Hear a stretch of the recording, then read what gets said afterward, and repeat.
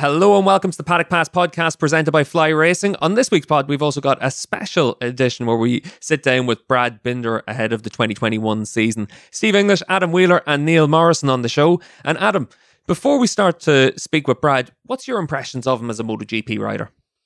Well, an amazing start to his MotoGP career, but I think if there's one rider that could have made a shock in 2020, then it was him.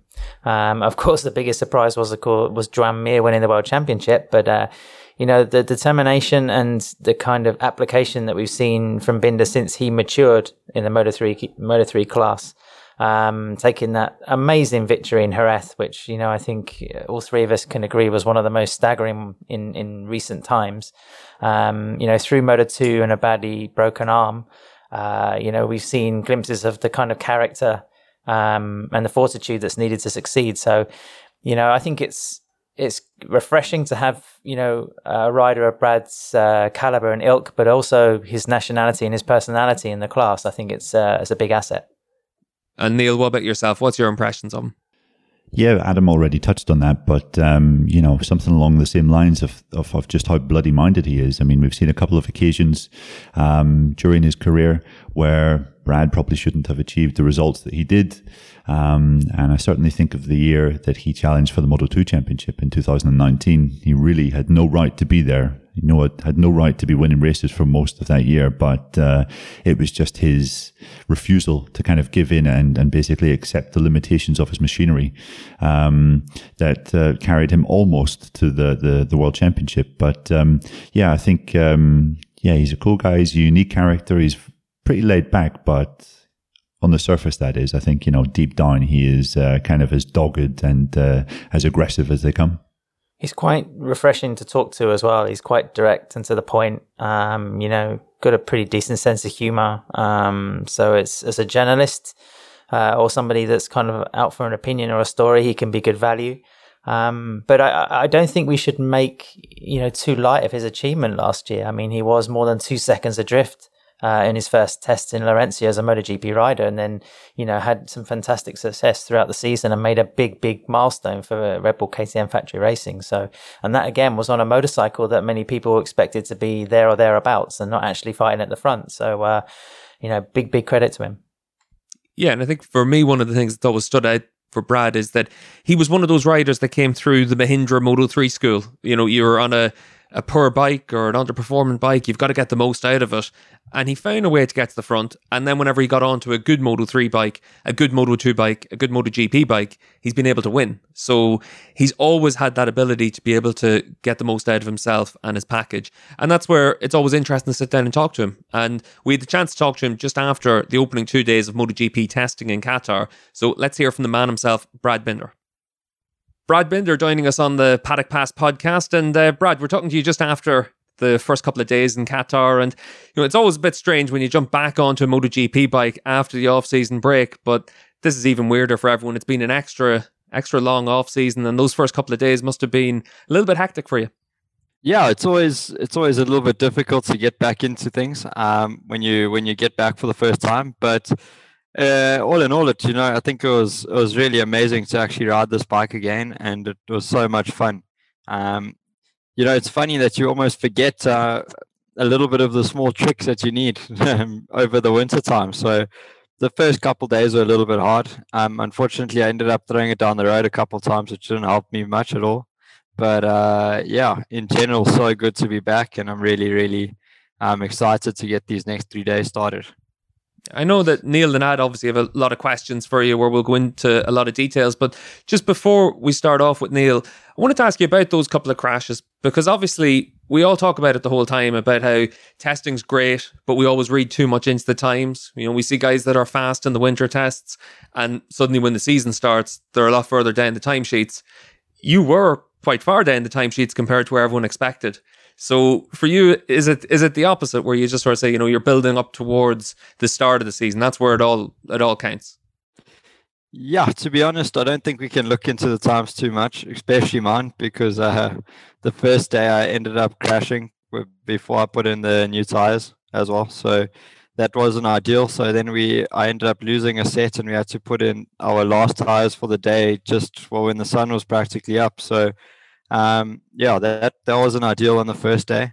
And from then on the second day, we used the harder compounds in the morning, put in one good set of tires, did a few laps, tried a few different things. And at the end of that run, I ended up crashing on the last couple laps of my second set for the day. And yeah, I ended up crashing on my third lap of my new set, and then both my bikes were quite broken. So that was my day finished pretty much on day 2. So yeah, a little bit more difficult than I would have liked for sure. But all in all, shit happens, and it's just going from here. Hi, Brad. How's it going? Good, bud. You? Yeah, good. Thanks, mate. Good to see you. It was interesting last year to hear some of your MotoGP competitors describe your riding style, and some noted that you were still riding in some ways like a Moto2 machine. And I was just wondering, like, have you been using the test to evolve your riding style? I guess that's a continual process. Do you feel like you're still riding the MotoGP bike like a Moto2 machine?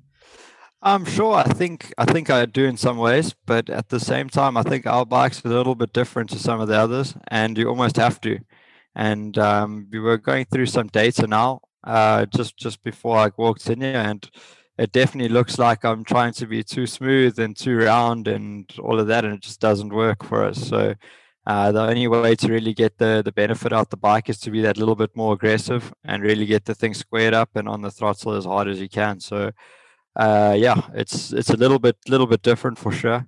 I definitely did put in a bit of focus to try and adapt a little bit more to this bike over the off season, but it seems that the way I was doing it seemed to work a little bit better for me than what I was trying to do at least the last 2 days. I just wanted to know, well, could you just tell our listeners a bit about what it's like to be in a factory team? Because I know last year would have been your first year. And you would have probably not wanted to move the furniture around too much or be too demanding and just, try and absorb as much as you can. But now you're into your second year. What's it like being in that pit box? I mean, do you have the possibilities to demand a lot? You have quite a huge amount of staff, listening to your every kind of comment. What's it like being in there?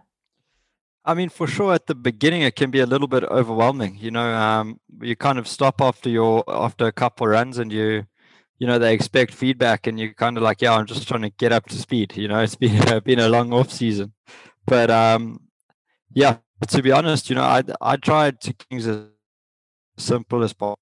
I like to try whatever whatever we have, and just give my honest feedback.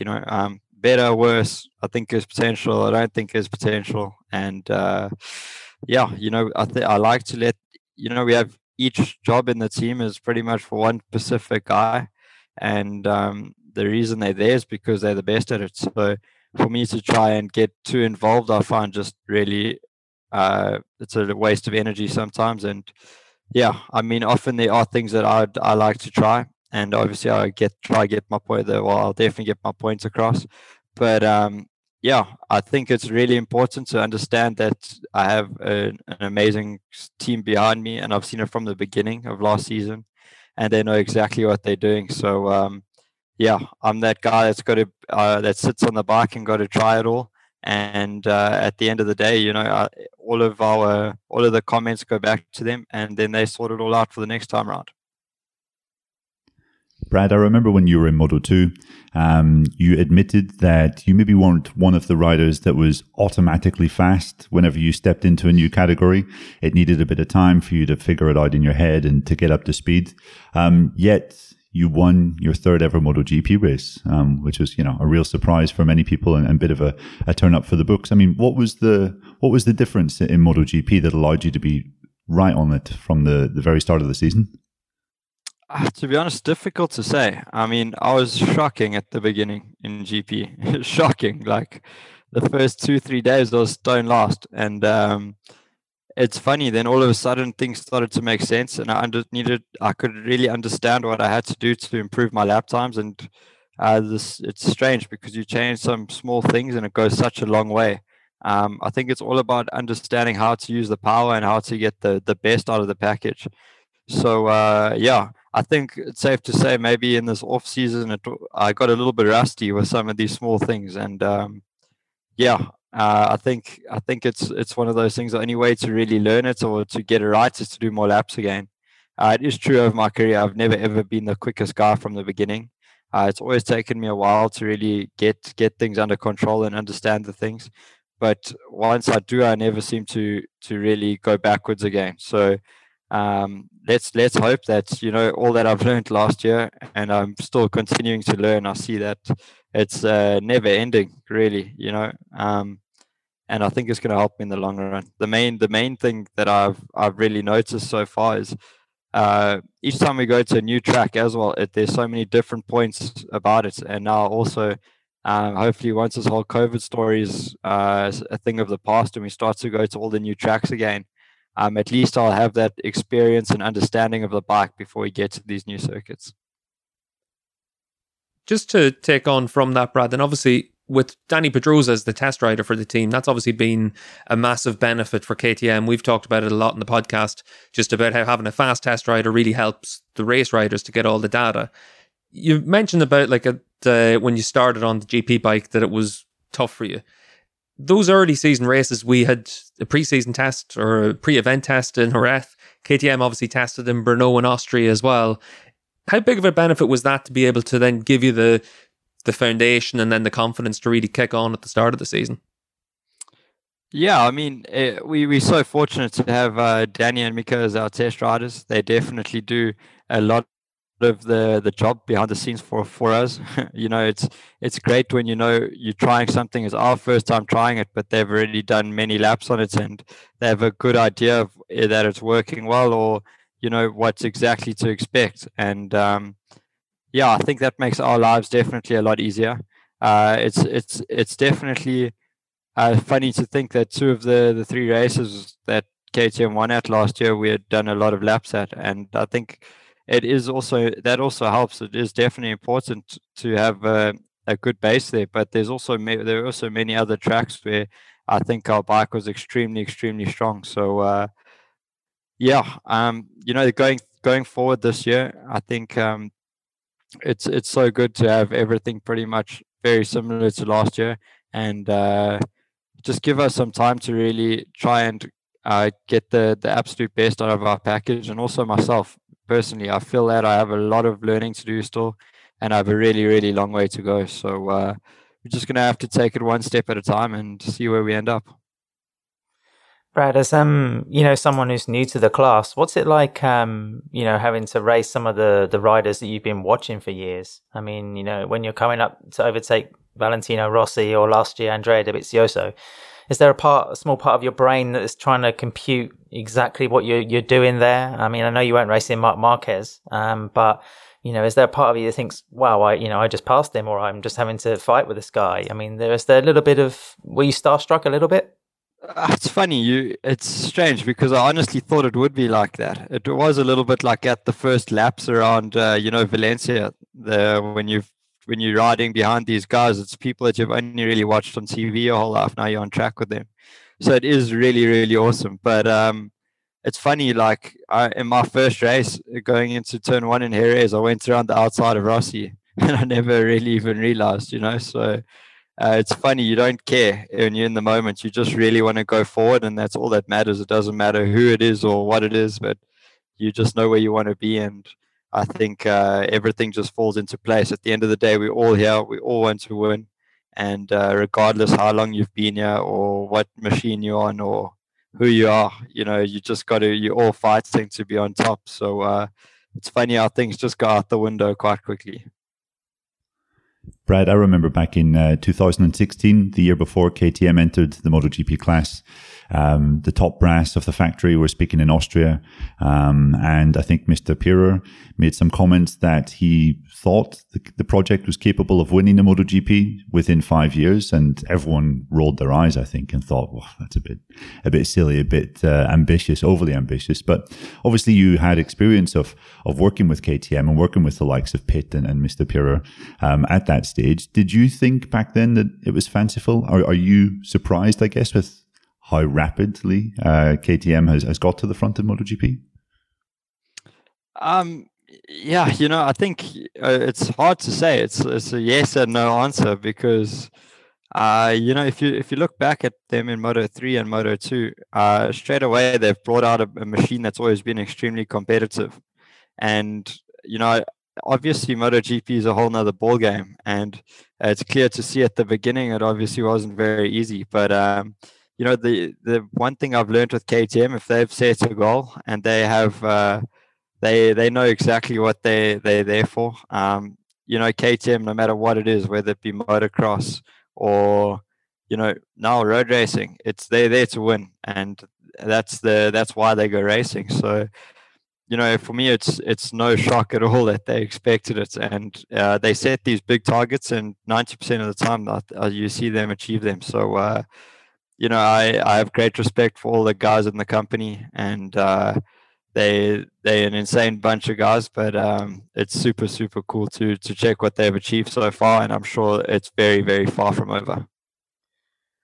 Brad, less than half of the MotoGP grid have won Grand Prix in each category, and you're one of them. From the outside, Moto 3 looks ridiculous. It looks like chaos. Moto 2, we all know, is such fine margins between the riders. And MotoGP, of course, has that mix of manufacturers, and it's so tight. But can you talk about the intensity of the competition in MotoGP? Is it far harder to deal with compared to the other classes? The main thing I've noticed so far with MotoGP is that, in Moto 3 and Moto 2, things are always tight. And I find that things are always like you really can make the difference just trying a little bit harder or doing some small things different. Whereas I find in MotoGP, the difference from track to track, there's always one manufacturer that works better, or if the tires are a bit different, one manufacturer might be good, another one might struggle a little bit. And in general, I found it really hard to understand as you go from one weekend to the other. One weekend you can be super strong, and the next weekend you're really struggling to crack crack that top 10 in all the sessions. And there's so many more things involved in MotoGP. I've noticed it's not just, you're the quickest guy on track and your bike's working great, and there you go, you can win the race. There's the tires. Which tire is going to last the race? Which tire works for us? Does it work for everyone else? Or what works for them might not work for us on the day. And there's a lot more moving factors about MotoGP that's makes it a lot more difficult as a rider as well, because you almost have to accept when things aren't going great. You need to just deal with it, and do your absolute best and take the maximum possible. But I found always in the smaller categories there was always a way to do it, and we could always figure it out. Whereas it seems you're playing with this really fine line, and it's super difficult to find that last tiny bit, especially if things aren't really working out for the weekend. Brad, obviously Miguel steps up to the factory team for this year. You guys have, in my opinion, a bit of a unique relationship in that you've been teammates in all three classes, and not just that, but in Moto 3 and in Moto 2, when Miguel was fighting for the championship in 15 and 18, you, on occasion, acted as his wingman and almost sometimes sacrificed maybe your own results for the, the good of Miguel and the good of the team. I was just wondering, is that because you and Miguel get on so well, because you like Miguel, he's a good guy, or is that just because, it's that team ethic that you have in KTM, or is it a mix of both? Yeah, I mean, we've definitely we've been teammates since 2015. Had a couple of years where we've been in separate places, but it's super cool to have Miguel as my teammate again. It's always great to have him on the other side of the box. He's always been super fast and always pushes really hard. So definitely keeps me on my toes, keeps me working hard. And I think in Moto 3 and 2 especially, he was always, when I came in here, was 1 year, one step ahead of me, and it took me too much time to always try and catch up. But now in MotoGP, I feel like it's maybe a little bit of a different story, because there's nowhere to really run from here or to go from here. So this is the pinnacle, and we all got to really try and do our best from here. That's the crazy thing with MotoGP. It's the fastest guys in the world on the best bikes, and it's something that I really, you kind of go to bed at night and you think this is crazy. This is something you've always dreamed of, but it's super hard work at the same time. There's in days things aren't going well, times are tough as well. It's difficult to try and find your way back to where you want to be. And when you do, I always find that you come back much stronger. So it's funny how things work in MotoGP, and I'm really looking forward to just carrying on this path together. It's going to be awesome to have him as my teammate again this year, and I'm sure we can push the project on nicely. Brad, just to ask you one last question for myself. We've actually got Daz coming onto the pod in a couple of weeks' time as well for a Moto3 preview show. Just wondering how important it is for you to be able to have someone that that's going through the same things you're going through, and the same for him as well. Where obviously we've talked to Sam and Alex Lowes in the past about how each of them has always gone through something similar to the brother, and they're able to give them some insight, they're able to help them forward with it. How important is that for you as well? For sure. It's funny, over the years you see, I see my brother struggle with things I've struggled with, and I've always been I was in GP for 3 years before here. After 3 or 4 years already. So I'm quite a bit older than Darren, so I have a bit more experience. And sometimes I see him struggling with things, and I think back and I can think of when I had the exact same situation. And of course, you always find a way to make things better and make things work. But it's funny because it's so easy to just go and say, hey, you need to do this, this, and this, and it will be better. It can only help. But at the end of the day, I find you always got to just deal with it yourself and figure it out in your own way, in your own time. And as much as I try to give my little brother some advice now and then, it's difficult to really. It's like anything, it's one thing to say, but it's another thing to do. So it's funny. I try to help him wherever I can, but sometimes I think it's best just to let him be. And he always seems to figure it out himself anyway. And just one last question for me, Brad. Obviously, South Africa had great success in Grand Prix back in the late 70s, early 80s, but there was a bit of a barren patch for the country until you and Darren came into the World Championship. Does that, in some ways, add a little bit of pressure to you, the fact that you and Darren are basically the sole representatives of South Africa, because all eyes from your country are on you guys, or does it act as a boost? I mean, can you talk a little bit about that and how that is? It's difficult to say. It's sometimes, obviously, with us being the only ones from South Africa here at the moment, you want to do an incredible job for not only yourself but your whole country. And I think on one hand it helps a lot to be the only ones from our country, because I think, especially maybe not so much now, but earlier in our careers, where I think you'd find, say, there's 5 or 6 Spanish guys, and you, that guy, coming 5th or 6th all the time, you're going to fall out at some point. And I find that almost maybe as a South African, they want other people from more different nationalities in MotoGP. So I find that maybe at the beginning, when things weren't going well, we stood more of a chance to really learn and try, and we had more time to fix our weak points to try and get further towards the front. And so in one hand, I find that it's really been a positive, but on the other hand, it was so difficult to get here because we have no support from South Africa at all. We have, you can win our local championship 500 times and you're not going to get anything. So it's funny, the only way to really try and make a career in MotoGP or in bike racing in general, regardless of what category, is you have to come to Europe. And, I left South Africa to start racing this side when I was 12 years old already. So it's been a long time since I've raced at home. Yeah, you really do need to forge your own path into the Grand Prix paddock. But Brad, a big thank you for joining us on the podcast this week. Thank you very much for having me, guys. All the best. Cheers, Brad. Good luck. Really interesting to sit down and talk with Brad for 15, 20 minutes there, Ad, just to be able to get his thoughts on what he's gone through. Obviously, we're recording this after the first test of the season, and there's a bit of work to be done, as we alluded to in the pod, but or in the interview, but certainly for KTM, there's lots of reasons for optimism for them for this year.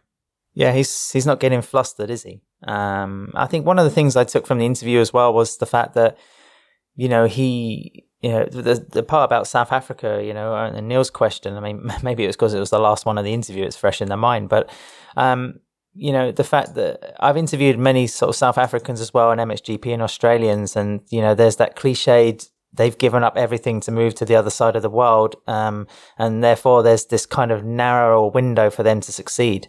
There is an extra kind of, grit or some kind of determination, or I'm trying to find another cliche here to throw at it. But the Binders do seem to be in this position where they literally throw everything at it. They've got to go for it. Otherwise, there's maybe another 4 to 5 Spaniards coming through the FIM Seth Junior World Championship. So Steve, close. So close. Almost got it. Almost. I got it the first time. I knew that was it. I lucked out. So the point is, there's plenty of European closer to home riders that will nudge them out of their saddle. So there is an aspect of that mentality that must go into it.